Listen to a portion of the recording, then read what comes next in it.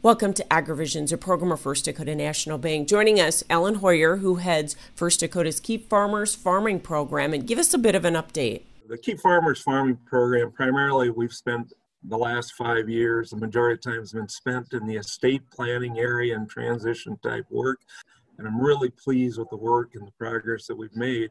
But as we're working with families, one of the primary things that continues to pop up, and especially in these times, is the questions about profitability and finding that path moving forward.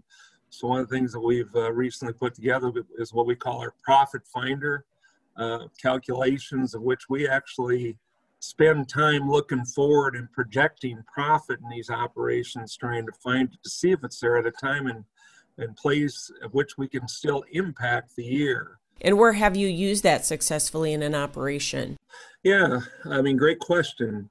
As we're sitting there around the table and the parents are trying to make bigger picture transition type decisions, and the children are actively involved in the operation, and yet we're seeing a lot of things that's difficult to see a vision forward. We have to find that vision.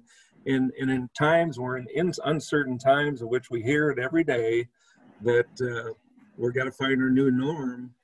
How do you make decisions against something that you can't see? And we have to find a vision again, so we're managing towards something that is a known to the degree that we can find a known. And how do folks enlist your help? Look at the First Dakota National Bank website, or they can actually Google Keep Farmers Farming directly on Google, and you're going to see us pop up all over the place. So we've been out there enough now that we're pretty highly visible and we're easy to get a hold of. Thanks so much, Alan Hojer with Keep Farmers Farming, a program of First Dakota National Bank. This is AgriVisions on WNAX.